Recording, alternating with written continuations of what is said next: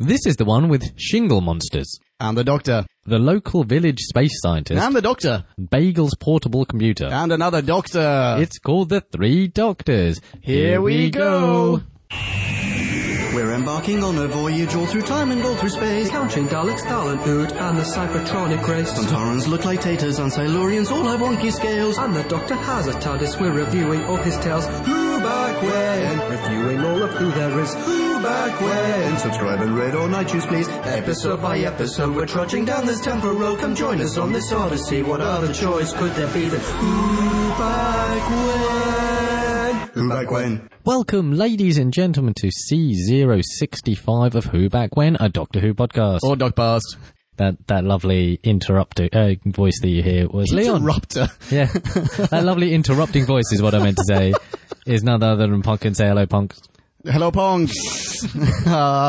And I'm Nick. How you doing, Expect guys? that level of humour. Yeah. Coursing through the veins of this episode. So we're definitely both a little tired on a Thursday night, but we've got these delightful Hawaiian screwdrivers. Yes, we do. That Leon has made. So that's vodka and pineapple juice. Yeah. But Leon is also supplementing. I'm also quadruple fisting the Tesco brand Red Bull copy. I mean, they've just flat out ripped it off. It's called Blue Spark. This episode brought to you by Blue Spark. By Tesco Blue Spark. Expect the velocity of my speech to increase gradually during this recording. I'm really sorry, at Tonida. So, momentous occasion, ladies and gentlemen. Yes. We have reached the 10th anniversary special. Yeah, and also the season 10 opener. Yes. Yeah. So appropriate. And it features 3 doctors. Wait, say what now? 3 doctors. Oh, thank you. I genuinely couldn't hear you.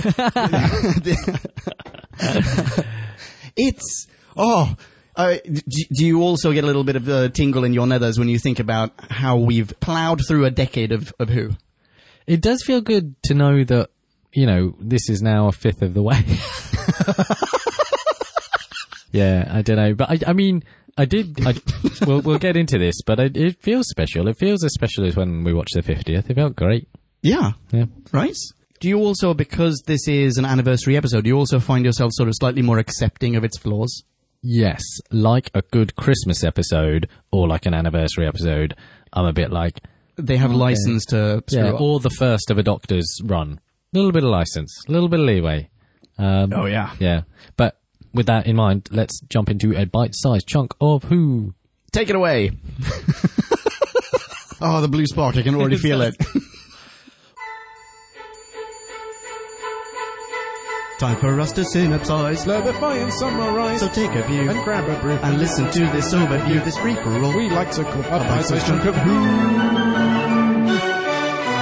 Bite-sized chunk of Who. A black hole appears, and a beam of condensed light, or a rainbow road or something like that, shoots out of it, thus consuming Gallifrey's energy little by little, and sending some kind of powerful organism thing to hunt the Doctor on Earth. The Time Lords and Gallifrey come up with an ingenious plan to provide the Doc with some backup. Now joined by his 2 prior incarnations, Doc and Co. must travel through the black hole into an antimatter universe to confront a very disgruntled civil engineer with a comedically sized helmet and a rather limited imagination. Hilarity ensues. B-Scout over. You are welcome. Aren't you just? Holy smokeroonies and, say it with me, Nick, cheesecakes. Yes. Oh, man, Tesco, you make the best energy drinks. I'm going to get more increasingly tired, and you're going to just be like doing laps around my limp body by the end of this. I'm going to need you to keep it to a 7. Okay, I apologize for that. You know bucks, like money, bucks. Yes. Yeah, so imagine you set that on fire and you just run electricity through it. I feel like a million of those. What does that mean? Which is fitting. So start us off with a question, because what did this serial mean? Oh, I've actually written that this is in a time before energy drinks. I had the wherewithal to write 5 potential intro questions. 5 potential, okay. I don't know where to begin. I have tons of questions about this episode. Like one of those episodes that restarts. You know those it's a bit of a trope in sci-fi that restarts because of something, like a Groundhog Day scenario. Yeah. There was one recently in the new Star Trek. Yeah, I was just going to say, the time loop. Let's do that. Let's start 5 times with your introductory questions. That's a brilliant idea. Okay. Hit me with number 1. All right. Number one. Okay, question number 1. Are we to believe that the Brigadier never, ever peeked inside the TARDIS? That's a serious question. Actually, that definitely took me back, and Benton for that matter. Yeah. I was sat there like, well, Benton I can sort of get, because no, he's... I mean, like, you've been sat in unit for ages. Yeah, like, often with the door open, by the way. And occasionally the Doc pops in to tinker about and stuff, doesn't he? Yeah. And try to get it working. Yeah, no, I didn't like that. Why would you not? We didn't That's need really them weird. to... I'd prefer them to have just gone, yeah, this is the TARDIS. Oh shit, it works. It does it. That would have been better. Yeah. That it goes somewhere. Yeah. And it wasn't just a big trick with mirrors. It's like a functioning thing. I guess so, yeah. But then actually they've fucking seen it. They do...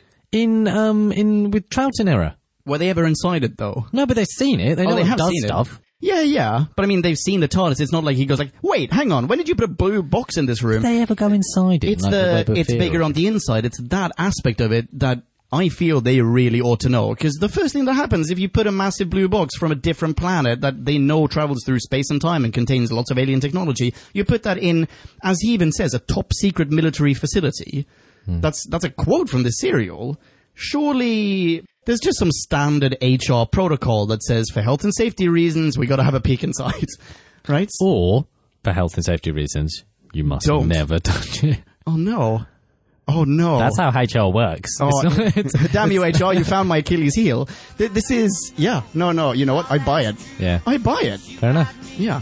Have you got any more first questions? Yeah. Oh, dude, so I have a question for you. Hit me. We should have that music from the radio in Groundhog Day every single time. Yes. Okay, so did you ever expect to see all 3 Docs in the intro sequence? You know, the intro animation where we see Pertwee's face, right?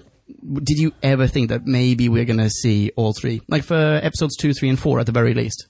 No, I didn't. I thought that would have been probably a bit too, like, cerebral. You know, it is the opening of the 10th season and all that, and this is more gimmicky than it is plot useful. It's just more of a, we'll see if we can chunk them all in for the 10th anniversary. So it wasn't something that crossed my mind necessarily. Okay. I hadn't thought about it until episode 1 came up. And as in until the intro animation came up. It was like literally within seconds you see Pertwee's face. And there was a moment where I thought like, oh wait, are we going to see the face morph into like, you know, Hartnell and Troughton? Are they going to do something like that? And they're like, no, we don't. And I was just a teeny tiny little bit disappointed. First question? Yeah. I heard it. No.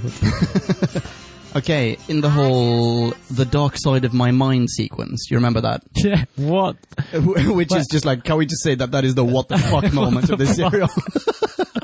I didn't. Come into my mind where we will do cartwheels on a black...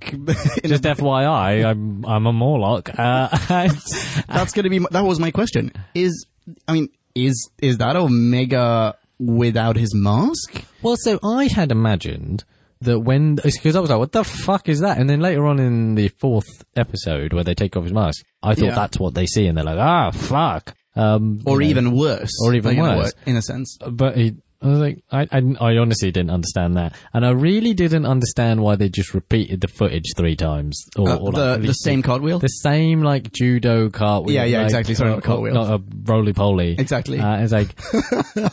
Yeah, it's like, you've had enough. This doesn't help me. This, like... And also, do you want to see more of that face? Yeah. You want to see more of it, because up until now you've just seen that comedic, really impractical helmet. Like, no wonder every arch is really tall.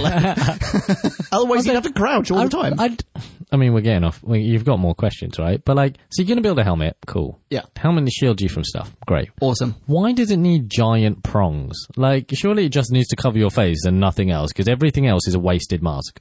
I've got more questions about all this stuff, because everything that is in there is just a figment of his imagination, basically, right? Like, no, that's a rich vein that we're going to have to get into later. Okay, let's put a pin on that. We will revisit it. However, do you think the face that we see in the Dark Side of My Mind sequence, again, what the fuck, do you think that is how he imagines the damage has affected him? I think that's like him on a really good day. Oh, really? That's him. Hairs on fleek, nails are fresh. Wait, hairs on fleek. Oh, yeah, you know what? Yeah, I saw that he had combed his face flaps. They were all perfectly aligned. He, like, weirdly skips and, like, does T-Rex arms. Like, what the fuck is your deal, man? Just stand up straight. Hey, do you want a first question, just to set us off? Yeah, start us off. skipping to the end, just briefly. We're going to come back to the beginning in a moment. At the end, the black hole, it closes or whatever it does, and it shoots out whatever, in whatever manner it closes, it apparently recharges all of Gallifrey's iPhones. Like they just all of a sudden go, we have so much power. Like we got tons of power now. Yeah. And he says, once again, it was Omega who did this. Like, just like before he gave us something, he closed himself off in the antimatter universe, and he gave us something, i.e. the knowledge of time travel, with the ability to travel through time. Now he has given... super big question right there, but go on. Yeah, we're gonna get, we will get to it. And this time he gave us lots of energy, right? It's something like that. Yeah. Yeah. So how the fuck does the Time Lord know that it was Omega? He doesn't know what's going on in the antimatter universe. He just knows that there's a beam that's shooting in, draining your iPhones. He does know. How? Because of the First Doctor. Who has not seen... Well, I mean, at least he has knowledge because of from the other Doctors. And Really? they mind meld. Oh, they do mind Yeah, that. But they mind wait. Oh, yeah, you're right. Shit. Yeah, it's watertight, man. But what's worse, though, is that it's like, look, we stopped this failed intergalactic terrorist. Thanks, guy. Like, no, he bid to destroy you. I don't care if he was a nice guy once upon a time, but fuck this guy now. You know what? You brought up the Star Trek Discovery episode. Yeah. That felt a little bit, for the same reason it was disappointing as the end of that Star Trek Discovery episode. Where it's like, no, this guy has literally killed you 50 or 60 times. Don't set him off on his honeymoon. Yeah. Incarcerate him. Do something horrible to the man. Anyway, yeah, whatever. Spoilers for Star Trek Discovery. That was way, do we need to somehow bing bong that shit? I like it. I liked it as well. Yeah. I'm coming around to the thing. Yeah. Whatever. Do you want to, first question, just to start us off? Little hand in my... Stretches in the morning. Definitely find that soundbite wherever it is. Yeah, I'm popping it in. If you met yourself, like if you met past incarnations of, let's say you're a Time Lord, you meet past incarnations of yourself, would you at any point, I mean, like, things would get sexual, right? Almost immediately. Yeah. Yeah, if I've ever wanted to fuck someone, it's definitely me. Yeah. Right? Same here. I mean, me. You know, That guy knows what I like. Exactly. Immediately. Yes. ASAP. And make the third one watch via like satellite hookup. Stuck in his time, Eddie. Old me. God, what are you guys doing? Don't change over. Don't look away. From that very classy and respectful reference to William Hartnell, shall we maybe segue into talking about William Hartnell? Yeah. This was not only his last appearance on Doctor Who, this was his last appearance on screen. Oh, right. Unfortunately, he passed away shortly after this. His role was meant to be a little bit bigger. Right. They deliberately cut it down. Because he was advanced in years. Yeah, apparently his wife told the BBC, no, this is a little bit too much for him. His memory isn't what it used to be. Make it a little bit whatever. So they wrote in this aspect of the space Eddie, or the time Eddie. See, that's a good idea because they could have recorded a relatively small amount of footage and then have all the actors interact with it. Yeah. That's genius. It is genius. Yeah, really. And it was, I think it was a lovely, I mean, the BBC could have just said, well, this seems like too much of a hassle. Which is so two Doctors. Yeah, exactly. But they didn't, and it is wonderful. So nice to see William Hartnell again. Also, I really liked his interplay as the super ego, the parental force, the supervising figure. Agreed. Clearly the more mature of the three. Yeah. Advancing one Doctor, Troughton. I think with Pertwee as a foil, he came off worse for me. Really? Yeah, I think so. Even though he's more of the three we've had so far, he has been my favourite. Oh, yeah, because you think Pertwee is a little bit too Bondy. I think he's too Bondy, but I think that they made him a bit clown. I mean, actually, he came into his fore in the later episodes of this serial, where actually, but the sort of clownesque portion, he didn't He was much of a clown. During his run, he was a bit of a buffoon. He was a bit of a buffoon, but then in this they sort of didn't give him the other side because he was a buffoon, but then he was also amazing and clever and all these sort of things. Whereas, versus Pertwee, he was just silly man. Oh, I thought that those two were wonderful sparring partners. Yeah. No, they were, but I just... Compared to was Pertwee all of a sudden like the straight man to Troughton's clown? Exactly. And for me, I don't know. I never liked seeing Troughton come off second best. Aw. I love that man. Aw. He was great. Yeah, he is great. I loved seeing Troughton as well. With all respect, in their respective performance, you could tell that Hartnell had aged in that the catchphrase is the and the a, like at the end of sentences. Yeah. He was still saying them, but they did not sound the same. Like before, when he would go, like, "Oh, that's ingenious, isn't it? Isn't it? Troughton sounded virtually the same. Troughton absolutely nails the best line in this whole fucking serial. He said, "Oh my giddy aunt." Well, no, that was a great one too. Yeah. I did actually Which he make has a said mental before. note of that. But the legendary, "Oh, so you've redecorated." Oh yeah. I don't like it. Oh, it's so good. What a guy. It's so good. Oh, the Troughton is such a dude. Don't they redo that in the 50th as a quote? I feel like Something like I feel like that, yeah, Tennant when says that to Smith. Smith. That rings a bell. I don't know if maybe that's now a fabricated memory in my brain hole, but I feel like I remember that, yes. Yeah. But yeah, saying that, we were talking about the TARDIS in the last review that we did. Which one was that again? That was the Time Monster? Time Monster. That we had a new TARDIS interior, which then broke. No one liked it, really. It got destroyed in salad storage. bowl one. Exactly. Now we have yet another TARDIS, different console, no more salad bowls. Different time plunger. Different time plunger, yes. Good technical term. No more salad bowls. Do you like it? Yeah? Is it better than the last one? Yeah. As in the singularity one. The one that was just one. Yes, yeah, exactly. Yeah, it was better than that. Oh, much better. Yeah. I was not a fan. Weirdly, for Time Monster, you popped this on Facebook. And I mean, you popped the Time Monster episode, like, "Hey, what do you guys think of the Time Monster?" I think, or you popped that on Facebook. And I recall someone writing, "My favorite iteration of the TARDIS." You idiots! Have you not seen the one? Have you not seen the one of the Three Doctors? It is infinitely superior. It is much nicer. Really like this one. Yeah. Okay. Are you done with your first questions? Yeah, I think so. Right. I'm going to go in a weird direction. Oh, well, hit me. Should I Why- take off my shirt for this one? Yes. Okay. Just kidding, I'm not wearing a shirt. Why no Delgado? For the anniversary. Right? Yeah. Master versus the Three Doctors? Maybe there could be three Masters. Do you know what I mean? Like, Yeah, I know.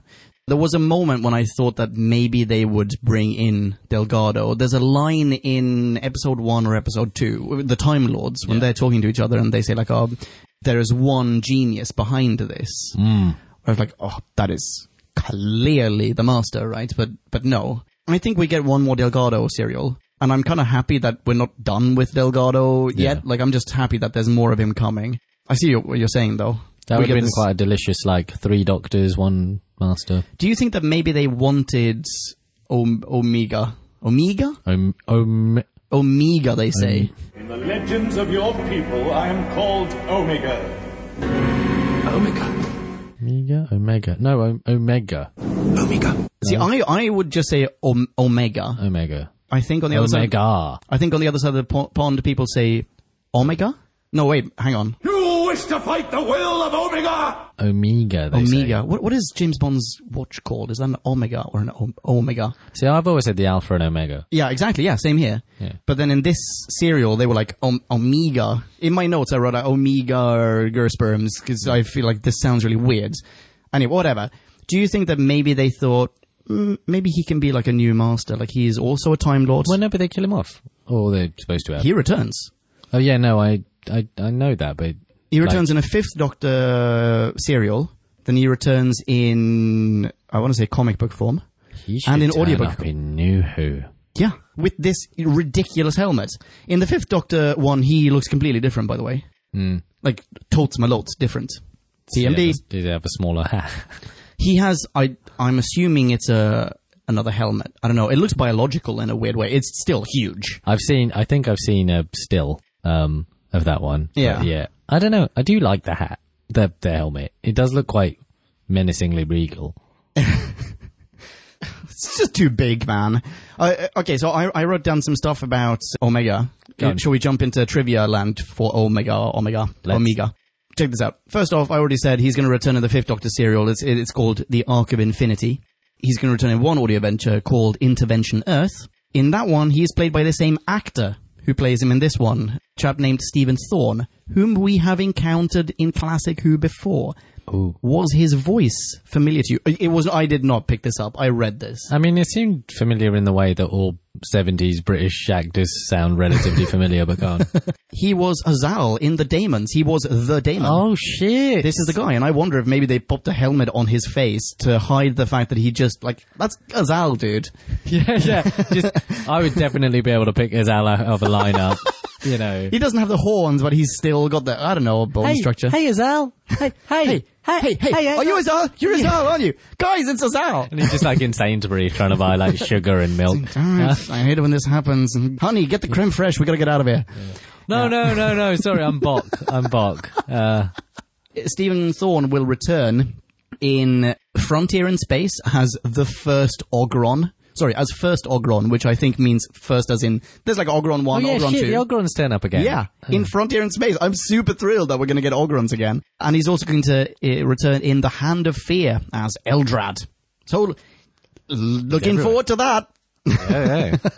Voice like I'd say angel, but literally the opposite. Yeah, exactly. Voice like a daemon. Yep, that's it. Okay, let's talk. Where were we? Let's talk mythology then. Okay. Because this is quite a nice, New Who really takes advantage of Gallifreyan mythology, or we get so much of creating it. stuff. Yeah. There's a Time Lord, and this is the last Time Lord, and blah, blah, blah, blah. Yeah. And so we get what is essentially a Genis level, what they call him, a solar engineer, Yes. who engineers the supernova that creates this black hole so that there's enough energy so everyone can be traveling about time. Is that what he did? So he literally just charged everyone's TARDISes. That's all I he don't know did? what the fuck the interplay is, but he does specifically say, before me, all you couldn't, fuck off around time. Yeah, exactly. Oh, Now, where did you all get your names? yes. So Time Lords. this is the first serial in which the term Time Lords appears. Well, according to trivia, I've written this question to you as well. Actually, that should have been one of the first questions. Haven't we heard that before? No, that's bullshit. I feel like we've. No, it's fine. I'll do a Blue Spark in vodka. No, you know why that is bullshit? Is the first Pertwee episode, minimum, they talk about the two hearts and the blue blood and all that sort of shit, and that I think he's a Time Lord. I'm sure they talk about it. See, again, this may be one of those weird fabricated memory things, but either we have had the term Time Lord before, in which case TARDIS Wiki is wrong, or what we have had before is the term Gallifreyan. Oh, maybe. And Gallifrey as a planet. No, don't they talk about the Time Lords and them sorting out, when he can do stuff and when they take him on a mission, and Katie Manning's always like, who's doing this? And I go, it's the Time Lords. It's the Time Lords. Oh, isn't that right? Shit, you know what? You're totes my lord's right. You know what? TARDIS Wiki, where do you get the nerve? TARDIS Wiki is trying to gaslight us. Hang on, sound the Tesco Blue Spark klaxon, because I'm opening the second. Shit is going up another gear, ladies. That's like half vodka. Half vodka, half I'm going to be Blue Spark. sleepy happy. What, dude? It's not like I'm draining you of energy. I'm not omegaing you. I'm getting my energy from the thing. Anyway, hang on. So what are we talking? Wait, I was saying. Yeah. What were you called? New. Oh, right. Yeah. Well, there is a line in this one towards the end, like episode 4, where Omega, whatever, says, "You and your bros, you went off and became Time Lords." And I was stuck here. And before that, I suspect they were just Gallifreyans. No, but he keeps calling them brother Time Lords and all that sort of stuff. Yeah, I think that's just because, hey, screw you. I'm one of you as well. I think the line I think it's a fluff. Right. I think maybe this was a mistake in the first draft of the script. Someone caught it and they go, okay, this is sci-fi. Easy explanation. Make it wibbly wobbly. A wizard did it. And thus, that line in episode 3 or 4 was punched in. They just say you and your, peers, you went off and became Time Lords. You were not Time Lords before. And I guess you could have different readings of it. Like, you were Time Lords before, but you were actually able to practice being a Time Lord rather than, theoretical Time Lords. You were practical Time Lords. Whereas the other... Before, they were just spacious cupboards. They had no They had TARDISes, but Yeah, they just like- did nothing. No, it was just they transported through space. just a cupboard that was like, check out this lovely walk-in wardrobe. 3,000 square feet. Being a real estate agent on Gallifrey. Gallifrey must be the easiest job in the world. What an easy gig. Except you have so much competition as well. That's true. It's just like, oh yeah, this a lovely one-bed flat. It's the size of Sweden. Exactly. Oh, God. All right. So anyway, Yeah. So I think I'm not buying that as a flop. Okay, fine. That's summa summarum. Okay, more things then. Yeah, let's hear 'em. Right. So, I dare you to find a flaw in this. so you are a civilization, an unnamed civilization. Yep. Right. And you have some description of power infrastructure project going on. Yeah. And there's a very talented civil engineer that's going to help you implement your power structure. Just one, by the way. Just one. We're just going to let's send call him one the head dude. guy, but yeah, whatever. Yeah, the but one wait, guy. I mean, how many Time Lords does it one take guy, us the through one in guy. a light bulb, right? Like, it's like, we're sending one Time Lord to do this one thing that will change our entire civilization. You don't even Not send just like ours, but the galaxy, the universe and all of time and space. And every iteration in of general. every universe. One dude. He doesn't get an assistant. He doesn't even get like an intern next to him like, holding a wrench. Let's not worry about the actual thing, but I'm just going to say talk as an analogy, right? Yeah. So we're a civilization. Yep. There's a power plant or we need something, right? We send one dude. Yep. And So far I'm buying it. and he, he does whatever he needs to, the connections, makes the power thing, and then dies in the attempt. Yeah. Is he a hero for all eternity? Yeah. Or is he slightly incompetent? Oh. Okay. Did he die from negligence, or did he get trapped into this because Right, he was negligent? Okay, so alternate Health theory. and safety is what I'm trying to say. Alternate theory. So the parallel that I'm going to draw is, if you recall, in Web of Fear, there was one guy who ran the entire BBC news department or something. Colin here. Colin here from BBC Everything. The C stands for Colin. the British Broadcasting Colin. Okay, so I'm going to draw the parallel to him, because I figure, just like the BBC at the time were like, Colin, you bring everyone coffee, you stay in London while the rest of us evacuate, and you run the BBC, and everyone else, like, they're now just happy and sorry somewhere, just sort of chuckling, going, fucking Colin. In the And same by the way, way, Colin, I've counted the paper clips, all right? There should be 27 paper clips when I get back. now go and film some TV episodes with this audio recorder. As I believe was the case in Web of Fear. Anyway, so I reckon there's a good chance, like a pretty healthy chance, that the rest of the Time Lords were like, whoever flips the switch is going to get stuck in the antimatter universe. We don't want to send lots of us in there, because, we're great. Let's send one dude. Hey, Omega! No, not you, Epsilon. Omega. Come over here. We got a super special job for you. Yeah. I reckon he was just collateral damage. They're like, we need to flip a switch. It's going to cost a Time Lord. Send a dude. Send some dude we don't really care that much about. And then he sacrifices himself for it unknowingly, unwittingly. Like I said, then they love him for generations. Or yeah, that's true, because, it was a great thing, right?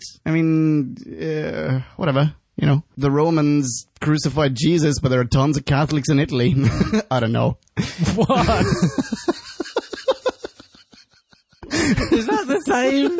Is that the same? Does Jesus give people the ability to time travel? Because I understand the appeal a bit more now. You are leaving that in. Oh, wow. Maybe I shouldn't have more of that stuff. It's so good, though. It's really good. So I'm going to run home. I am home. I'm going to run to yours and back again. Okay, so yeah, either that or I have no other theory. I don't know. And also, like, when the doctors are pleading with them to not, murder them and then go back to the matter universe and murder everyone else. Do you mean before they have the... Oh, actually, I have a couple of questions about that. When they interact with Omega for the first time and he's like, I hate the Time Lords, they abandoned me. And yeah. Is this pre or post? You have no face, buddy. Pre. Very much pre. Okay. Because they're like, well, no, you're actually very revered on Gallifrey, etc., whatever. Yeah. Oh, and he says, yeah, exactly. And he's just like, Nah, fuck it. This is the you went away and became Time Lord scene, Yeah. I think. Yeah. And I mean, I guess maybe he's just gone loop-de-loo. Right, okay. That's exactly what's happened. Fair enough. He's just gone insane in Has he spent, millennia. virtually an eternity? Okay, right, there. Going This nuts. is a great fucking sieg. All right. Great sieg. Is that, so he spent eternity in a place. Yeah. Quote-unquote eternity. Quote-unquote eternity in a place. Yeah. That bends its very being to your will. Yep. I've got copious opinions about this. What does that look like for you, Leon? Well, first of all, there's going to be one room. There are going to be 3 corridors, and I'm constantly going to be wearing a helmet. Okay, because for me, Yeah. I want the place to be full of bubbles. Not like lovely, fluffy bubbles, But like herpes boils. pus like, bubbles. Like herpetic assistants Yeah, that yeah. don't speak. that look both bubbly and crispy all at the same time. You know, in the way that infections do. It would be great as well. I think now that I think about it, I probably would have. Interior decoration, that's great, but exterior decoration, that's where it's at. I want to put this in a quarry. Can we put it in a quarry? I'm going to imagine a quarry, because I can imagine whatever I want. I'm going to pop it in a quarry. Or a beach that I think the brig says looks like Chroma, but actually I'd more like to look at just barren wasteland. Yeah, that'd be great. Barren wasteland. Also, I'm thinking Mad Max, but with even less plot. and instead of Adonis butlers or whatever, Yeah. I want piles of the same crispy infection bubbles with a claw. Is that too much to ask? That's what heaven looks like to me. Yeah. This is incredibly dumb. It's also the whole, let's ignore the fact that he has the worst imagination ever, and he hasn't, you can just recreate the world as you know it, right? Yeah, maybe you'll know that it's fake, but it doesn't matter. You can still make yourself happy in this world. Yeah. Taps there could be like a cold tap, a hot tap, and a milkshake tap. That could be the world you live in. Do it. Do it. But no, not going to do that. Well, guess you're dumb. So then the only thing that's left of him, because this antimatter has been corroding, whatever, the only thing that's left of him is his imagination. That's nonsense to me, because the only thing that matters there is imagination, and the imagination is what... if imagination is, and the idea of self is enough to sustain the self in this universe, then... why does he not have a face? It's basically like... I see what you mean. It's Dr. Manhattan is what I'm thinking. Yeah. Dr. Manhattan in Watchmen, Yeah. he is just intellect in this world, when he gets beamed out or whatever. It's just atoms and intellect, and his intellect can then shape whatever he wants. And fine, he loses part of his humanity, or all of his humanity. It's just logic and whatever. But he's an amorphous energy being of, iridescent light. Yeah, but you know what he has? A face. And a giant blue dong. Why when you take off... Yeah, why when you take off Omega's helmet is it empty there if he thinks that he has a face? The idea that the last thing to go is the thing that is thinking of the thing, so it's never ending because it's always thinking of itself. Yeah, that was my point before. There's no such... Imagination, it's not even intellect in this. I think they say imagination is that's all you are. You've imagined yourself, and therefore you are still there. Yourself still exists.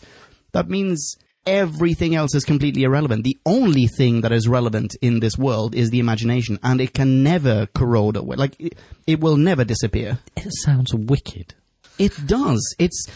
oh my god, do you know what it is? What? It's the Nexus. It's the Nexus. It is the only interesting aspect of Star Trek Generations. Interestingly, going to become the Doctor Who / Star Trek podcast. At some point, he will run into... it's Kirk who has the weird egg. He makes an omelette of alien eggs. Yes, Yeah. Exactly. Before he has a pony ride. And this is the Whoopi Nexus. Goldberg will tell you how it works. Yeah, in an incredibly overrated scene. Overrated? The film is overrated. Oh, the film is overrated. The whole thing. Actually, Not that's... Whoopi Goldberg. No, Whoopi She's a treasure. is Whoopi-tastic. She has won an Oscar She's got an EGOT. and an Emmy. She's an EGOT. She's an EGOT, yeah. Yeah. What does T stand for? Shit. I've got Emmy, Oscar, Grammy. Terrapin. If you get all three, they just give They give you another one. They give Congratulations, you have here's won. the terrapin, yeah. You got the ego. we thought that sounds a little bit oppressive, so... So we gave you this little turtle. Anyway. So I don't know. I think we're running around in circles here. But the fact that he can imagine his face in the "Here's the dark side of my mind" scene, isn't that the face that you would see when you open up his helmet? Absolutely. Yeah, right? Because that's a face that he has created. His imagination has, made into being. And then he looks in the mirror and is like, oh shit, I don't have a face. Idiots, just imagine one now and get it back. How are you seeing it? What do you imagine you see? Yeah. What is happening? I figure the way that his eyeballs work, it's just like the camera on the outside of the TARDIS, where it's like, weirdly, you go like, hey, what does the CCTV on the outside of the TARDIS see? Oh, it sees the outside of the TARDIS. Well, how does that work? Where's the camera? Yeah, that's how he sees stuff. Right. All right. Anyway. Okay. Okay. Notes? Hit me with notes. Okay. Sweet, sweet notes. What did you think of English Geraldo Rivera?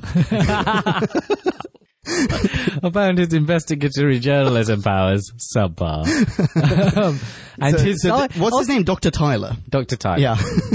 Also, his bullshit scientific curiosity. Yeah. It was just curiosity. He didn't work anything out. Well, then when he gets taken to the other planet, or whatever, that weird Antimatter. Is that what's the planet inside universe. this weird safe zone in the antimatter. He's figuring something out. He's writing equations in the sand. It's like E equals MC squared. Obviously. That goes without saying. That's an equation that will resonate with our viewers. F doesn't equal ND cubed. Duh. I'm just trying to make Drew's head explode. But it seems as though they are deliberately trying to make him appear vastly intelligent for a human. Because he's saying just by looking at this fucking gravel pit, he deduces that he must be moving quicker than the speed of light, but his surroundings he moved quicker than the speed of light. he moved quicker than the speed of light, and his surroundings are moving quicker than the speed of light in the opposite direction, and therefore he can see and interact with it. Something like that, he says. It's like, oh, cool, you're really clever. I'm not even going to try to fact check that. That sounds super clever. You clearly are quite open-minded and whatever. And then the doctor tells him, right, so there's this stuff called antimatter. Antimatter? No, never heard of it. Bullshit. This is just shit. That is the dumbest trick ever. And then he has to do an actual magic trick, fake flowers to get him to wrap his mind around it. I got you now. Yeah. Baryogenesis, you say? Huh? This is antimatter. It's a thing. Oh, okay. Yeah. I don't really even know myself. I just know there was a physicist that was super into it. So that's English Geraldo Rivera. Can we? Gerald Rivera. Gerald. He's very intelligent, but except when he's not. Did you segue from that? Did you find that the Brigadier, and to a certain extent Joe, was a moron? Yes. Yes. Why? So I read somewhere that this was the start of the fall of bagels. They're phasing out UNIT in general, right? Because they're going to be more off-world adventures. But it's the start of the fall of bagels in the sense that he's becoming more and more of a comic sidekick in a way, rather than a serious military figure. So loads of things. First off, he's complete intransigent to understand that there could be more than one Doctor, having seen incalculable amount of weird and wonderful things. He is the most closed-minded, open-minded person. You've seen loads of crazy shit, dude. Yeah. Your mind has been blown to the nth degree, yet this surprises you. Everything's always a step too far. He sees the inside of the TARDIS, an interior that apparently hitherto he has never encountered before. But he is aware that the Doctor can do marvelous things with science and Gallifreyan technology, alien technology, vastly superior to our means. But he thinks that the Doctor has been spending UNIT's budget on mirrors to perform this optical illusion for what purpose? To what end, Bagels? I see what you've been doing. You've been moonlighting as a house of mirrors. down at Chroma Beach, because that's apparently the only thing. Like, I'm on a fucking planet in an entirely different, dimension. It looks exactly like Devon. It's indistinguishable. Yeah, he's weird. No.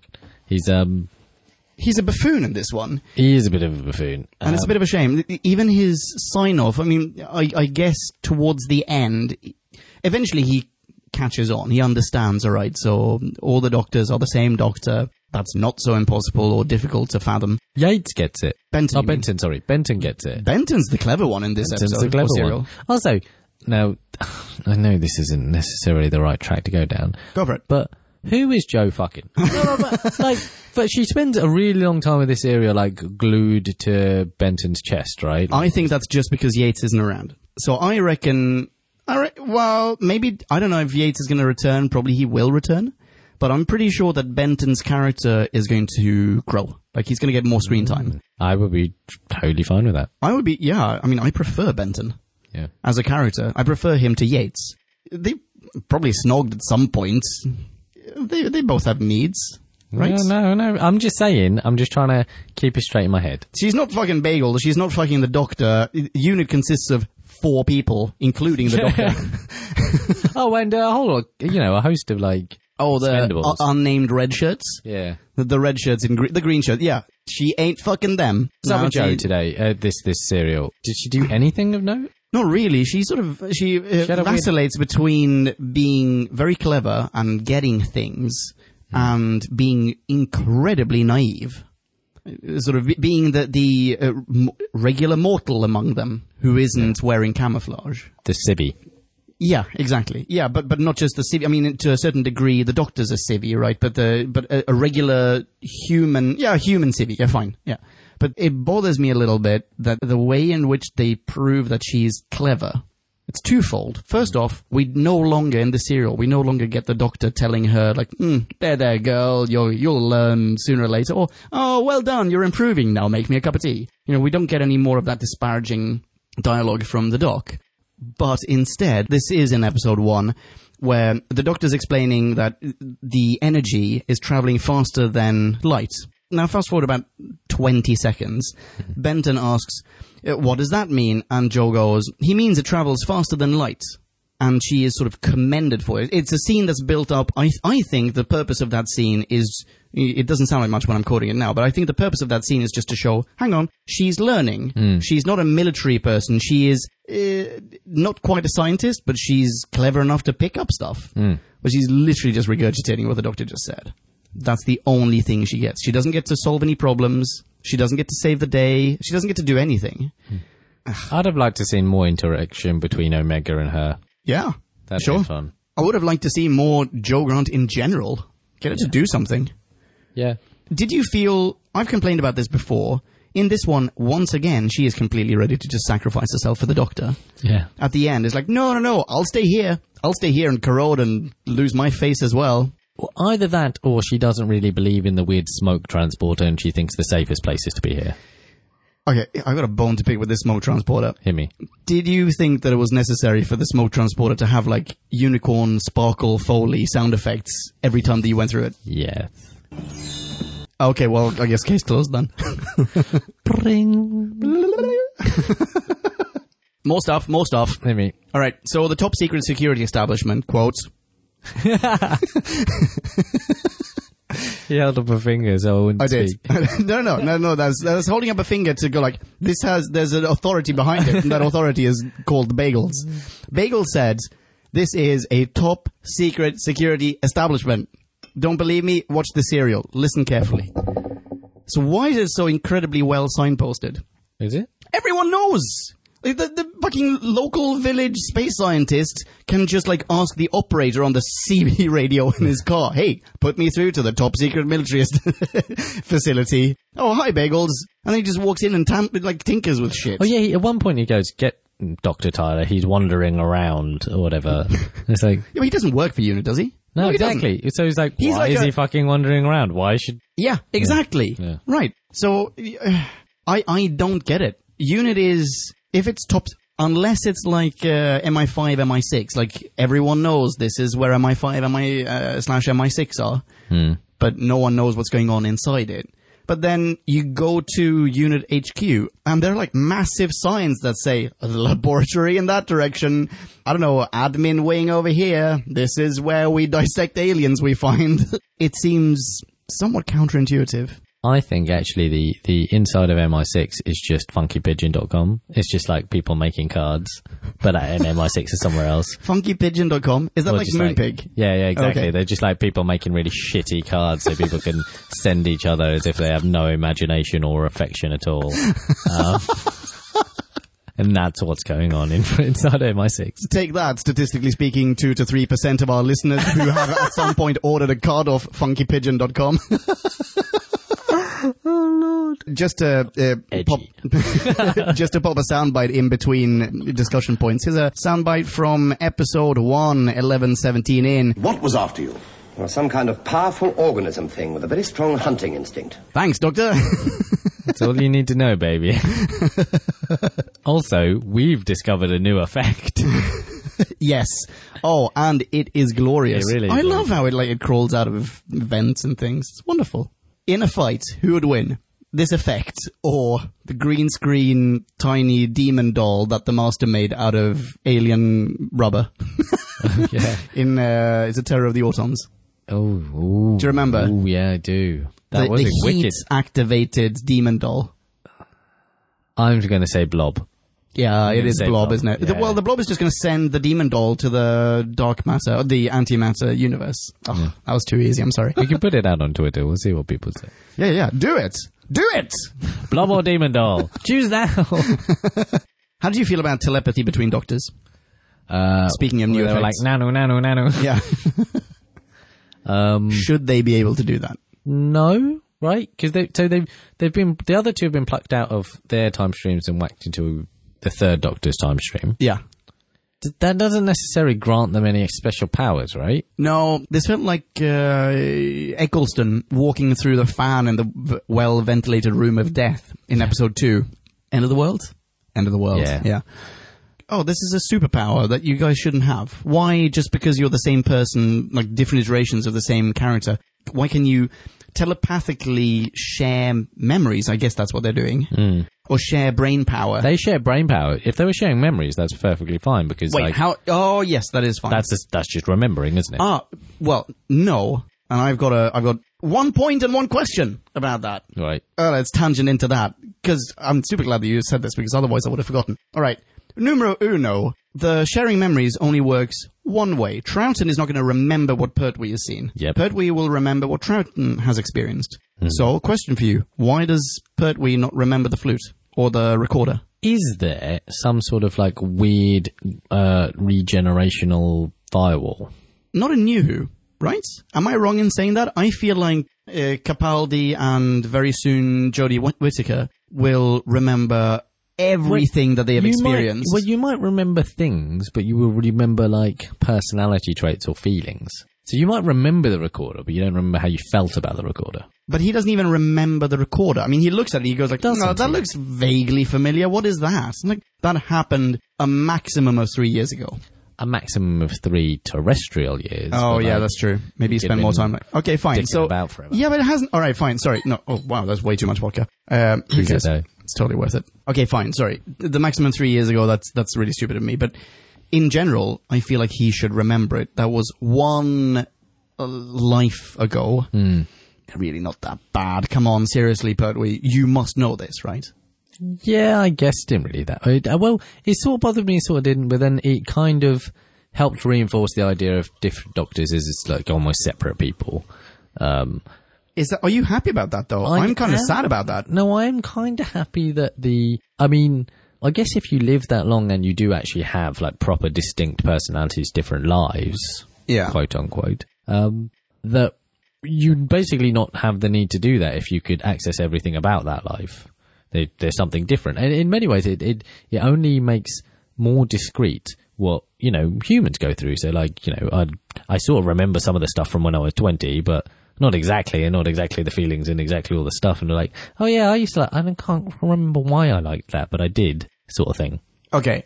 Yes, I can appreciate that. In a way, it lends credence to what Tennant says right before/during his epic, I mean that in the worst possible way, swan song. And he goes through like, oh, well, you know, part of us dies. Part of us disappears. We are not the same person at the other end of the regeneration. But, I mean, the memories are there. I think he even says that. Yeah, the other person knows exactly everything that I know, but he'll be slightly different. Yeah, see, I like that. Sexist tenant could have been a she. Yeah, True. exactly. True. What was numero dos? All right, continuing on the sharing brain power, they use brain power for two things. First off, they make a door Yes. because... And they make a door that just leads to the other room. Yeah. Why not make a door That leads to the- outside? Yeah. Sorry, but that seems like it would make more sense. Why don't you make a door that leads you back to the TARDIS and then imagine that there's a bubble that will allow you to leave the antimatter universe?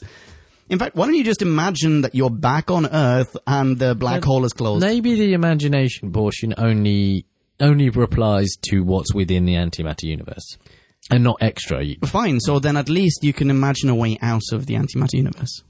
No.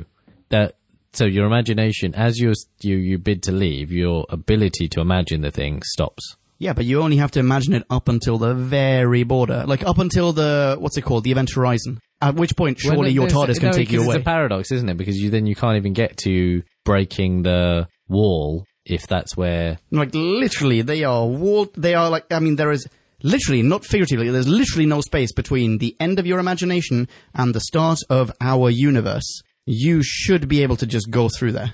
Because you're imagining everything that's on this side. I'm gesturing, ladies and gentlemen. Yeah. It works great in podcasts. I'm really high on Tesco Blue Spark. And he thinks that he can I'm going to use Travail fucking universe. Exactly. Yeah. Do you want some of this Blue Spark? It will help you speak. So, imagination ends, universe starts.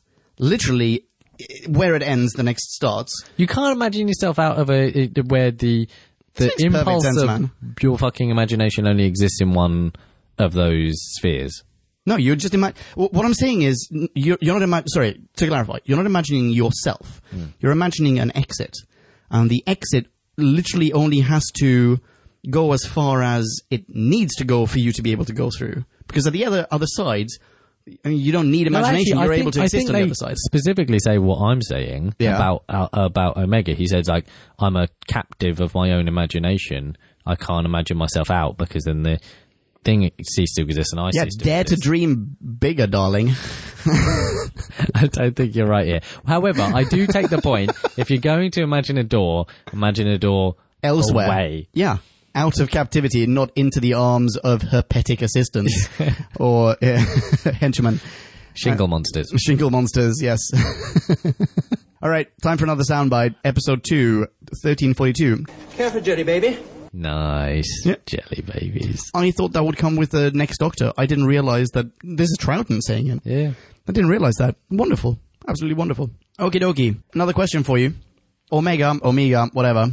Gersburns declares that the Time Lords must be desperate to transgress the first law of time. Again, what laws were there before you gave them the ability? That is my thing. It's in my notes. It is in my notes. Fuck. Right. So here's what I've written. But would he really know about the laws of time if it was his work and consequential disappearance that gave them domain over time to begin with? And innumerable question marks and exclamation points. How does he know what's going on in the matter universe? He doesn't, right? So how does he know they go and do time travel? He knows that what he did will have enabled it. So, but how does he know that it actually fucking happened and it played out in the way it did? Okay. Here's what I imagine. How did he know there were Time Lords to capture? Here's what I imagine. There's the black hole, the way that the BBC imagines a black hole to work. It's like a crack in the universe and it's dark. Like, you can fall into it, basically, or you can fall out of it. In this case, he directs this energy beam out of the black hole onto Earth. I reckon that works and can work almost like a telescope. Like, he can peer out, at least into certain places, and gather information, gather a little bit of intel. But I don't think he's able to look at Gallifrey. It seems as though if you're able to send stuff out, why don't you just send a distress, like send an SOS, you idiot. At least, yeah, initially. Yeah. And then, waits a few millennia, give up, and then go bonkers. Yeah. But he doesn't. The fact that he can direct this energy beam to the Earth and he can dispatch this weird energy creature that he's conjured into being that can exist in both universes. The fact that he can do that, I think... Oh, and the fact that he very vaguely says, go and fetch me a Time Lord. He doesn't say, go and fetch me the Doctor. He says, fetch me a Time Lord. I think that means he has a very limited knowledge of our universe. Which, raises yet more questions, right? The idea that... Certainly. So he can see some things, but not all things. Okay, fine. But why does he choose to only... So, for example, he knows about Time Lords and they do things. Yeah. He doesn't know that he's well revered. Yeah, that's my point. He has no idea what's going on. Oh, sorry, that's not my point, but that backs up my point. He has no idea what's going on Gallifrey. So how does he know that there are Time Lords on Earth? To go fetch one? That's a very good question. Because TV show? TV show. You've trumped me again. Yeah. Yeah. No, because fair otherwise we wouldn't have this serial. Or could it be this? He can only angle the energy beam. Like, there's a limited range that he can angle it, and coincidentally, for the same reason / coincidence that every episode happens to take place in England, every alien invasion starts in London, he can only target the Earth. And he goes, just find me a Time Lord. Go there, find me a Time Lord. Coincidentally, there happens to be one there. Soon to be 2. Fuck it, I'll buy it. Yeah, okay. Otherwise, it's going to be a long 40 years, isn't it? Yeah, true. Let's talk about pacing. How did you feel? I felt really good about it. I felt great about it. I feel like 6 episodes would have killed me. 6 episodes of this would have killed me. 6 episodes of some serials are perfect. Yeah. But the writing here it wasn't even that repetitive. No? Wait, hang on. Can we just take a moment? Let's just take a moment to appreciate the fact that this is possibly the first time that we've not said, it could have maybe been improved by having 20% cut out of it. Yeah. Well done. That's 4 episodes, I think, is a really good amount, which is essentially 2. It's like a 2 New Who back to back. Yeah, you're right. Don't quote me on this one, but I think that's what we're going to get when we get to Baker. Oh, God. To Tom Baker. So the memory I have of watching Doctor Who as a kid is 4 episodes to a story. That's what I remember. And I think that's valid for at least most of Tom Baker. That would be nice. How would you feel about that format for New Who? Oh, I love that. If there was a series, but there was actually a set of stories that span multiple parts. Okay. Not just 2-parters, but 4-parters. Or 3-parters, I guess. Well, 2-parters. But no, 4 25-minute parters. That was going to be my counter question to you. Are we suddenly limiting ourselves to 25 minutes of Doctor Who per week rather than an hour? Yeah. Okay, what about 4-hour parters? It's quite a lot of time. That's quite a lot. That's an incredible investment on the part of BBC, and actually also on the part of the viewers, just in terms of emotional investment and time and everything. I feel that the scale, and this is not supposed to be a New Who review, so we'll cut this short now. Yeah. But the scale that New Who's trying to go for, the epic scale of all things, definitely a Moffat era. But isn't... Oh, sorry, go ahead. But Moffat era Who is going for big scale and actually often runs out of time. Yeah, that's true. Often runs out of time. But you also have... you have arcs in New Who that you don't get in this.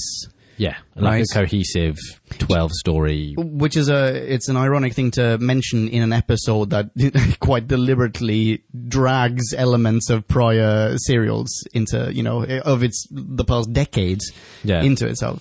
But I think New Who just suffers from box sets-itis, Yeah. No one wants to watch... Here's one story, you can get it over and done with in 2 hours. Whereas, actually, the fandom, of classic Who fandom, people have really specific serials they like and that they return to over and over again. And it feels much more like books in a library. Yeah. Right? Absolutely. Whereas New Who is more like, here are some characters from... It's not even a series of books. It's just like fictional characters, and we really relate to them. Do you know what? Everything blends modern day together. life's always about fucking serials. Like, oh yeah, I'm writing I know lots of people that like to write, and they're like, Yeah. "Hey, write a book." Oh yeah, what's the book about? Well, actually, it's a series. Oh. And I'm writing 7 books. I'm like, who said they wanted to read 1? Why do you need to write 7? This rings a tiny little bell. Yeah, fuck me. Knowing a fair amount of aspiring writers myself, there are a lot of people who just... This is book-set-itis. Isn't it? / franchise-itis, Yeah. which I think Doctor Who, New Who also suffers from a little bit. The whole, like, don't create one work of genius, create a universe, and then just populate it with shit. I mean shit in the best possible way. The caviar of shit. All right. Review. Can I bring up one tiny thing? Bring up one tiny thing, Leon. Did you think that the country bumpkin who just... What was his fucking deal? Yeah. who just walks around with a rifle, he's out hunting. Yeah, Maybe he's like... I get that, right? I get he's out hunting in the He's real like world. the poacher from Withnail and I. Exactly, and that's fine, right? Because Yeah. that makes sort of terrestrial sense. But what the fuck is he doing in the antimatter world for like a day or whatever? He's just wandering around with his gun, and Omega's just like, yes, that's cool, dude. Well, you do you enjoy my dreamscape with your giant shotgun. Well, I wouldn't be worried about the shotgun if I were Omega. I would just go, well, I'm now imagining that your bullets have no effect on me. Done. Problem solved. Your bullets are marshmallows. Yeah. But did we really need the country bumpkin as a plot device? We didn't really, He didn't right? do a damn thing. This list goes up to D, by the way. So A, did we need the country bumpkin? B, did you at any point think that this country bumpkin would be like the country bumpkin from Terror of the Autons, who just like, he beats his wife and then he gets killed by an alien? Yes. I thought so as well. I didn't know that we'd see him again. Yeah, exactly. And then he's just like, he's this slurry character who gets to even be sexist. He gets the final line. Yeah. We end on, "You'd never believe me, woman. Supper ready?" That's what this serial ends on. His supper ready. Jesus. C. Could we not just have had the village space scientist basically play both himself and the village poacher? What is the village poacher's function? D. I can answer you. Oh, I answer know it. what the fuck he was supposed to be. Oh, I see. Okay. D. Did we just gloss over the fact that there's a giant, weather balloon? Yeah, what is that? We're trying out these extra large condoms. I mean, when you also thinking of Roswell, like this is a sci-fi series about an alien, whatever. It could be an alien invasion at this point. We don't know. It's episode 1. There's a weather balloon. No. What? No. Also, if you're that smart a scientist, and he is that smart a scientist. Oh my god, I just figured something out. All right, you had a lot of Red Bull in you. Go on. No, sorry. Carry on. You go. You I'm just go. saying, if you're that smart a scientist, Yeah. you can figure out that you're in some interstitial fucking other dimension. You can figure out how that you're going fast and other things are going in the opposite direction. Yeah. Why are you in charge of the weather balloon? I don't think you are in charge of the weather balloon. I think you're just on the side. You're kind of freelancing as the village doctor. Right. So you drive around in your Jeep and just, you bandage people up. Poacher probably gets into lots of scraps with, I don't know, wild boar. I don't know, man. I don't know. Paul, so you've made this now some weird version of Doc Hollywood / The Lion King. Yes. Right. Yes, it's Timbo or Pumbaa or Timon or whatever they called it. You stop and get your other point out. Okay. Here's what I think I figured out, and I think it's incredibly basic, and I can't remember who it was when we did the mailbag apps. The person who said, one or all of you never get the basics of the serial that you're reviewing. It's definitely you. I think I just stumbled upon a thing that literally everyone knows and we have debated, and but I think it's really basic. I think the weather balloon is I think that's what picks up the space signal from the antimatter universe, because the weird color blob thingy that comes out in our universe on Earth, it comes out of that yellow box, right? It's what transports stuff to the antimatter universe. Yeah. Yeah. So, yeah, that's the role of the weather balloon in the serial. No. I'm not necessarily questioning the role of the weather balloon and the now scientist. you're pretending like you knew all along. No, I don't. I did know, right? But I actually didn't really care. I don't understand the fucking poacher dude. What is his role?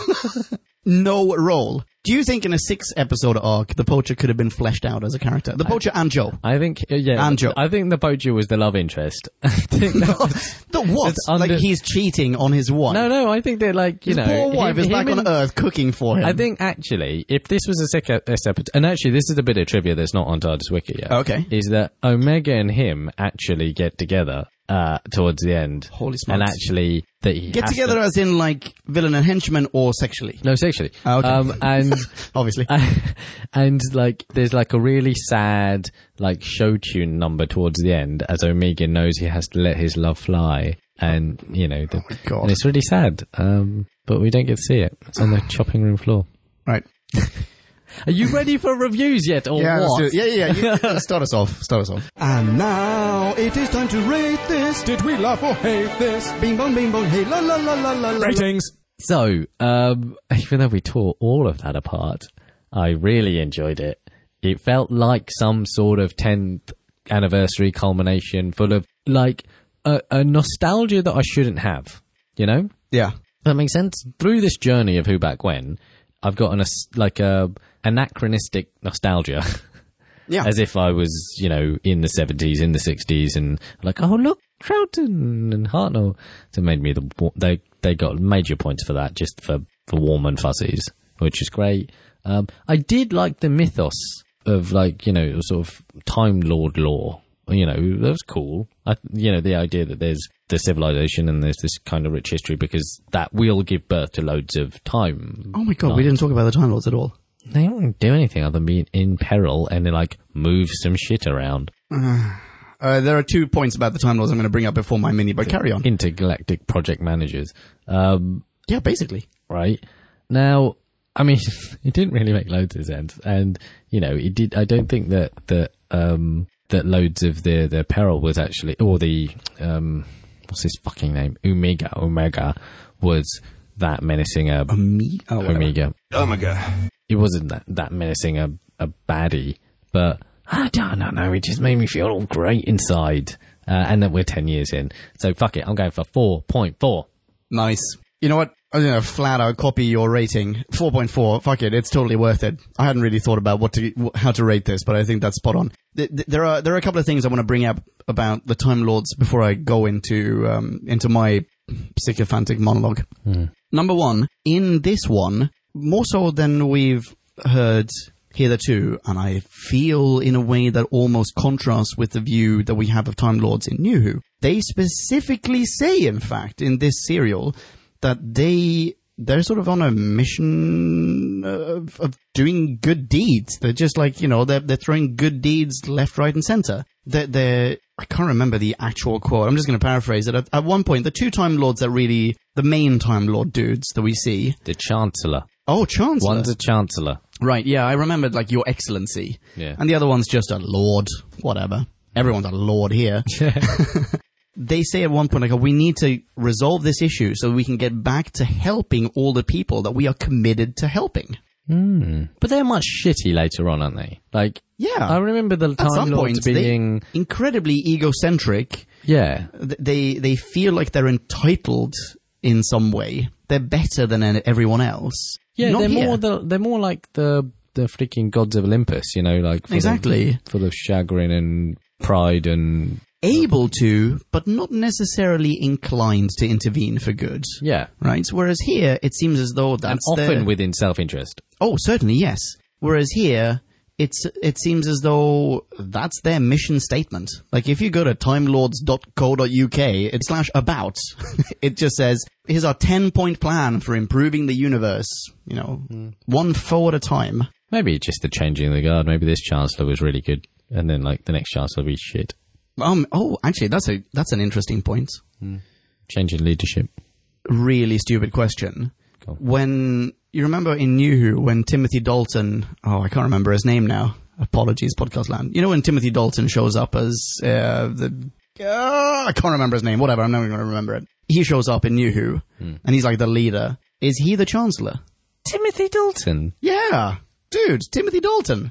He is it's the seal of Rassilon. He's the Rassilon. Right. Okay, so is he the Chancellor? And Dalton he's clearly, he is a no-nonsense bad guy. Yeah. In terms of, as far as Time Lords can be bad He's guys. like, fuck everyone. Yeah, we are the best. We will do everything. We will sacrifice every human being. Make Earth Gallifrey .2. Yeah. 2.0. Yeah, sorry. Yeah, shit. Do you think that maybe maybe he's a chancellor, and whoever's in power shapes the will of... that's kind of what you do. The action points of Gallifrey. Yeah. So it's not so much a civilization thing. Because in my mind, the Time Lords, they're so incredibly advanced, they're so developed as a civilization that they're beyond petty politics in a way. Like, sure, you have some people who power's all relative, right? Like, so even if you're all, like, powerful in terms of how you've evolved and you're all technologically advanced, there'll still always be someone slightly more powerful that you'll defer to, and they'll set the agenda. Yeah, but can you imagine a civilization like the Gallifreyans going on, the campaign trail? Like, imagine Rassilon going on the campaign trail. This is why you should elect me, your new chancellor. We should build a time wall.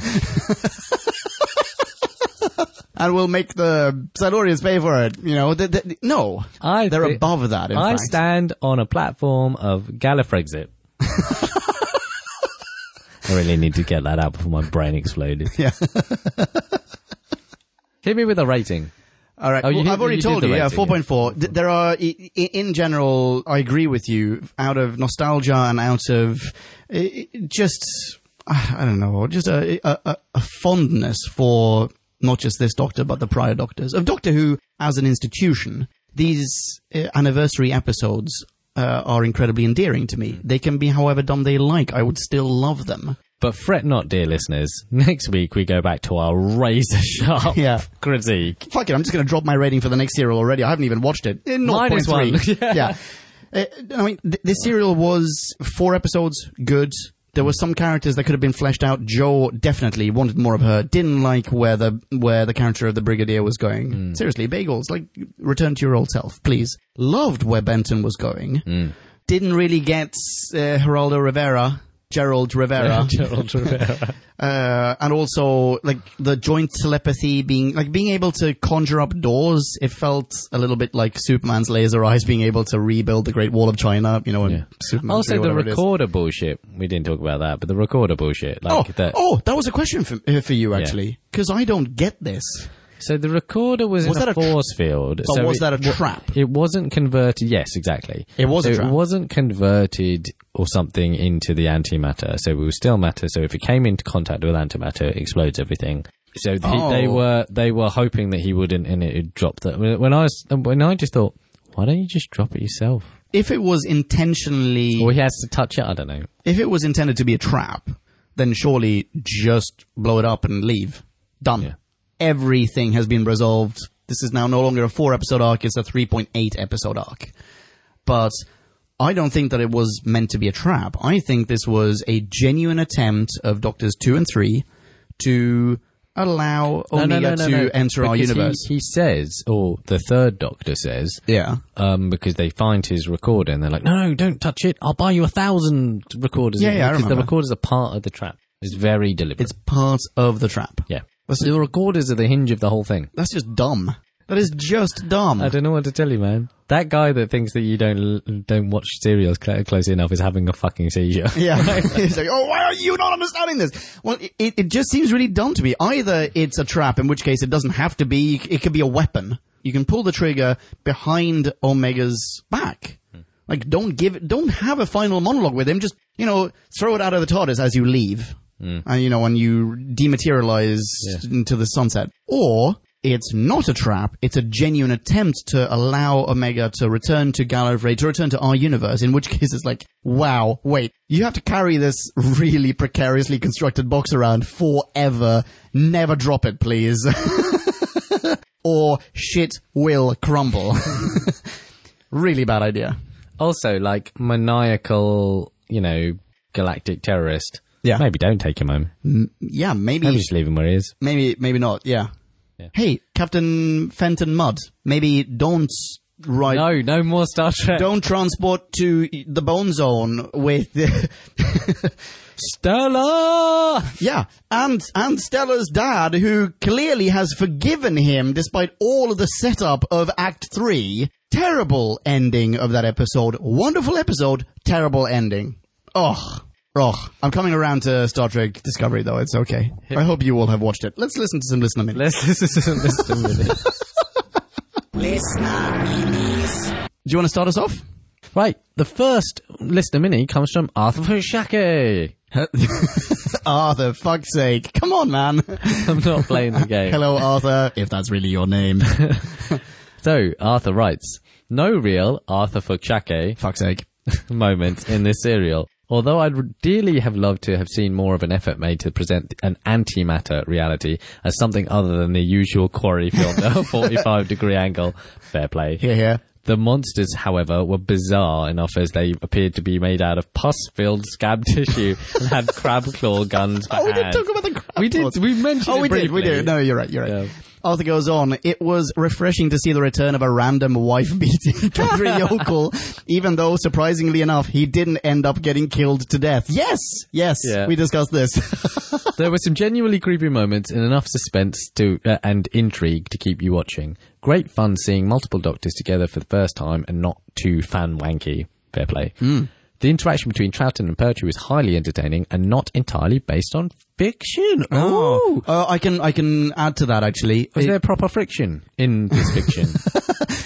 Apparently, I don't think beforehand necessarily, but certainly following this, they became bosom buddies. And at cons, at conventions, they would basically reenact this. They would just ad-lib, they would improv scenes of, the same kind of banter that we get in the serial. Oh, I thought Arthur was saying that the like tete-a-tete they have isn't based on fiction, as in they genuinely had some animosity. Oh, I see. No, I don't think so. Oh, okay. I don't think so. Arthur, if I'm wrong, please just feel free to correct me. Anyway, Arthur goes on, I liked the fight sequence with the dark side of Omega's mind. Really? And thought this was a nice touch. Really? The sequence had a dream-like quality, and there was something strangely disturbing about the appearance of Pertwee's adversary. I will say, just popping in here, pardon me, editorializing, conceptually, love it. In terms of the execution, super confused. However, when he does the weird dream sequence Omega, he proper goes for like the MMA style choke out, like rear guillotine, and I'm like, shit, yeah, okay, that's some technique, fair play.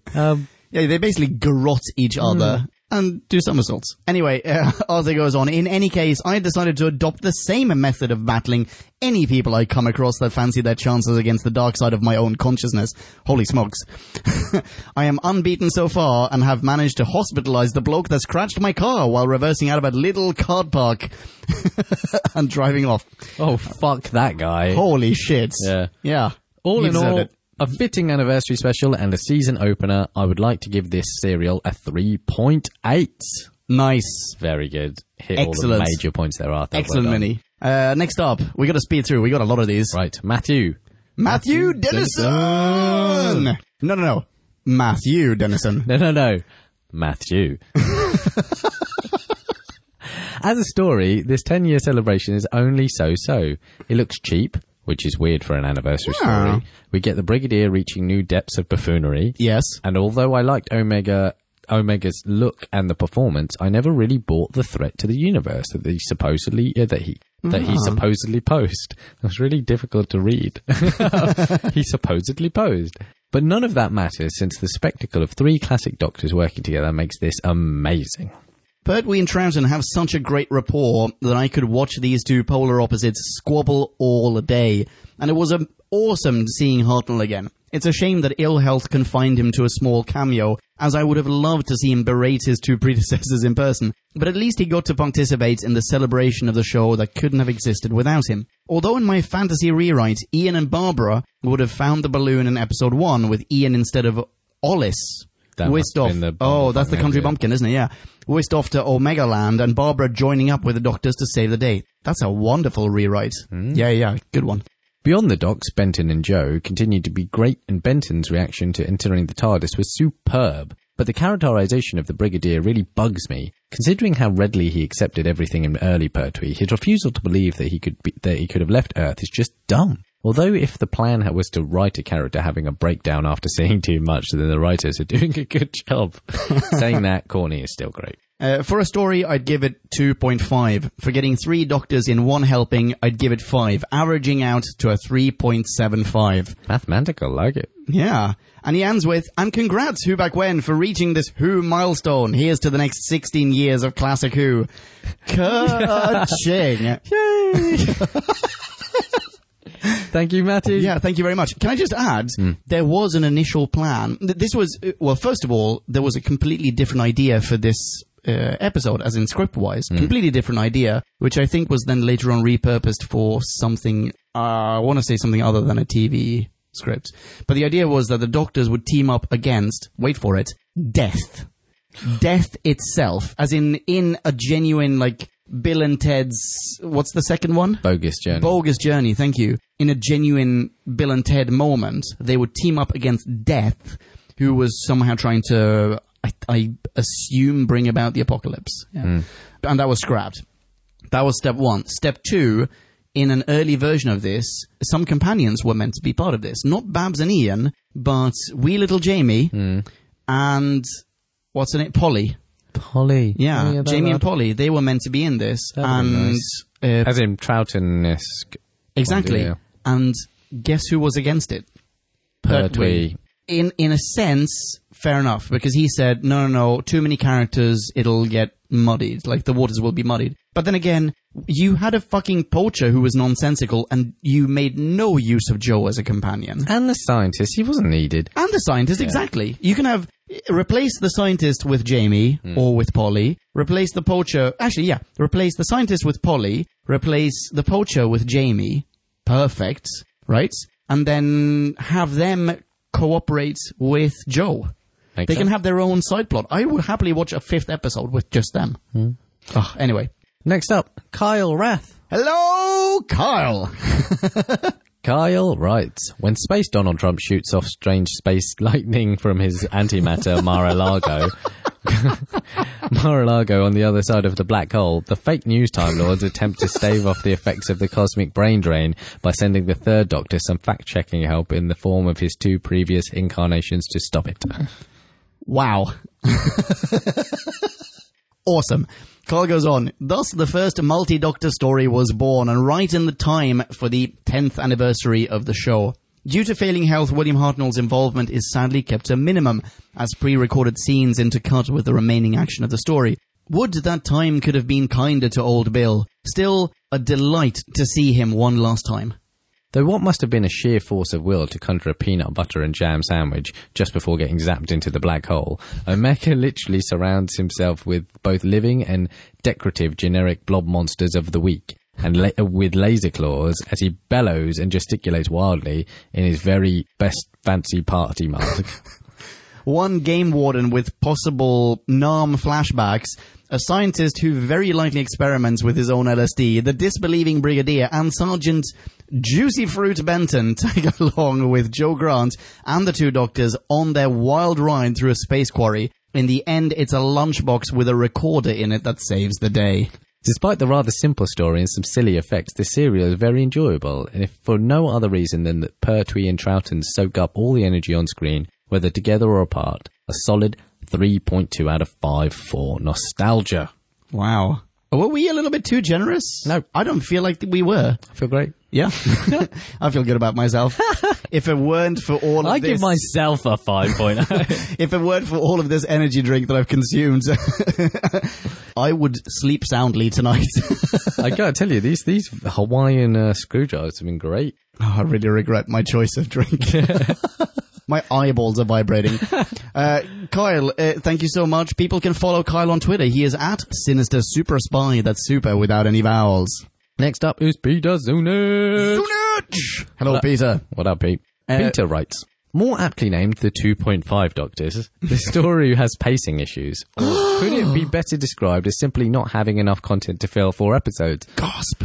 Possibly, there just wasn't enough action and excitement throughout. After all, firing at monsters that barely move and wrestling in slow motion doesn't make for a thrill a minute. Whichever of these is the true culprit, the truth is that this story is rather dry. Interesting. Oh, I'm loving this. Peter goes on, luckily there's some sweet points to counter this problem. The 3 Doctors at once is a glorious, bold move. We get more Time Lords in action, more lore, and the groundwork for how they will be portrayed going forward. They're brilliant, but not omniscient. They're squabblers, political, corruptible, and at times forgiving. In the past, I watched this story as an old VHS copy recorded from a poor transmission. What stands out in the restored version is the detail of the antimatter creatures in the Bubble Set City. I went from hating these baby step definitionless masses to loving the colourful forms, especially in the eye which I was never able to see before. There's not much to rewrite here, Peter continues, but that's mainly because there's just not much here. Just a barren antimatter world that's apparently 1 foot higher than the regular universe. Add more character development and action and we'd really have something. As it is, we're left with some great fan service, but little more. This story rates a, now we know why he gave up the recorder, 2.4. Ooh, I like the dispassionate, that's nice. As in like the dispassionate critique. Fair play, Peter. I think in a sense, Peter is just being way more honest and realistic than we are. Yeah, absolutely. Our judgment is clouded. Absolutely. Yeah, 100%. Thank you very much, Peter. So next up, Trenton Bliss. Trenton! You better get blessed. Trenton writes, The 3 Doctors is the first in the line of multi-Doctor stories and highly regarded by most fans as the best multi-Doctor story ever. I'm inclined to agree. The 3 Doctors themselves give a wonderful performance. Pertwee is great as always. Pat Troughton slipped back into the role like a glove. Yeah. Like a glove. Very Jim Carrey of you. Yeah. And though limited in his involvement, William Hartnell was wonderful in the final appearance of Doctor Who before his passing in 1975. What I really like about this story is that the Doctor's exile comes to an end. After 3 years stranded on Earth, for the most part, we can now get a full-blown travelling season complete with Daleks and Drashings and, well, I'm getting ahead of myself, aren't I? Perhaps I should talk about Omega first. Stephen Thorne's maniacal ranting does become wearing. Although the suspense was killing, I'm sure as to what disfigured horror might lurk beneath the Grecian mask, and when nothing was there, I'm sure everyone was surprised. This story does have one tiny problem. It suffers from padding. This story has some bits where it can get a little boring at times and really can't take a bit to get through. I mean, that bit in episode 2 where they were just waiting in the corridors is a fine example of it. However, the positive greatly outweighed the negatives here. As I said, this is probably the best multi-Doctor story out there. Though not the best story ever told, it's definitely the finest television example of a multi-Doctor adventure. 3.8 out of 5. Hands down, says Trenton. Ladies and gents of Podcast Land, you can follow Trenton on Twitter. He is at Trenton Bless. That's Bless with 2 S's. Thanks, Trenton. Next up is Tracy from America. Hello, Tracy. From America. Hi, guys, it's Tracy. From America. Some might say the Tracy, but of course, that's absurd. I'm sure there's at least 2 other Tracys. Nice one. Nice. These old ones are always hard for me to review. I assume that these must be really good sets, props and effects, but sometimes it's hard to see them as anything but hopelessly outdated. Oh. Those red bubble creatures are very distracting, as well as the technicolored scribbles. Oh, I like those. Tracy goes on the really fantastic side, I do love Troughton, and it was good to see him interacting with Bagels again. And being in colour. Hartnell managing a short appearance was welcome. A shame he was so ill. Bagels is disappointingly stupid, but it does leave room for Benton to keep growing as a character. He's impressively on board with the concepts thrown at him. Hear, hear. Tracy concludes, what a tragic character we have in Omega, founder of the ability to travel in time, but repaid with a near eternity of solitude to drive him mad. I liked much of the concept surrounding the antimatter universe. I could probably go on at length about the many interesting ideas, but I'm sure you already have. So I'll stop here. Rating, Giant Golden Mask. Which is, I think, a really solid 4.5. 4.4? I read 4.5. Yeah? Because the giant bit makes me think. Oh, that's true. And golden. And golden. Golden. Yeah. And mask? And masked. Those are the words Tracy wrote down. 4.5. Thank you very much, Tracy. Ladies and gents, you can follow Tracy on Twitter. She is at Yekotnyatnuf. That's Fountain Tracy. Backwards. Holy smokeroonies and cheesecakes.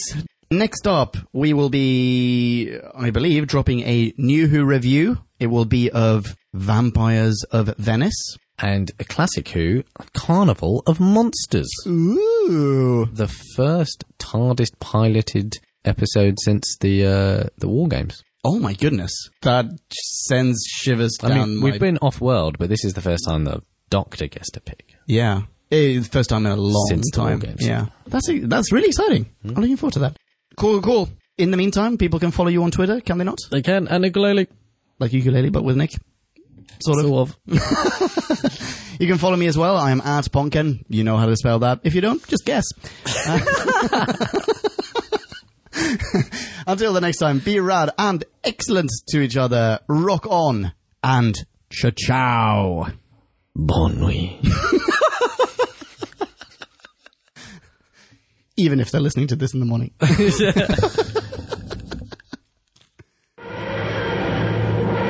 Kablamo! Did you enjoy the show? Then please do what the cosmos compels you to and spread the gospel of Who Back When. Tell your friends. Don't have any friends? No problemo. Tell some strangers. Like us on Facebook. That's facebook.com/Who Back When. All in one word. Are you on Google Plus? Then find us on Google Plus. That's plus Who Back When. And when you do, tell us why you're on Google Plus.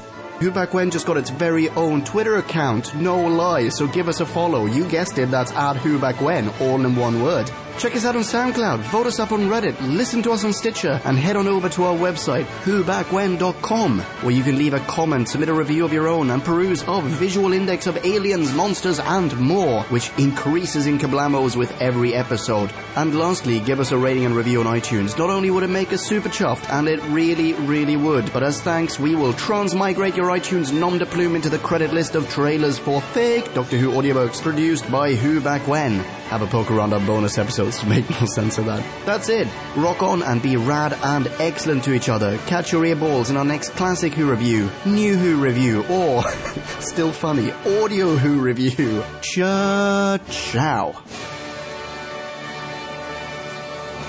Who Back When?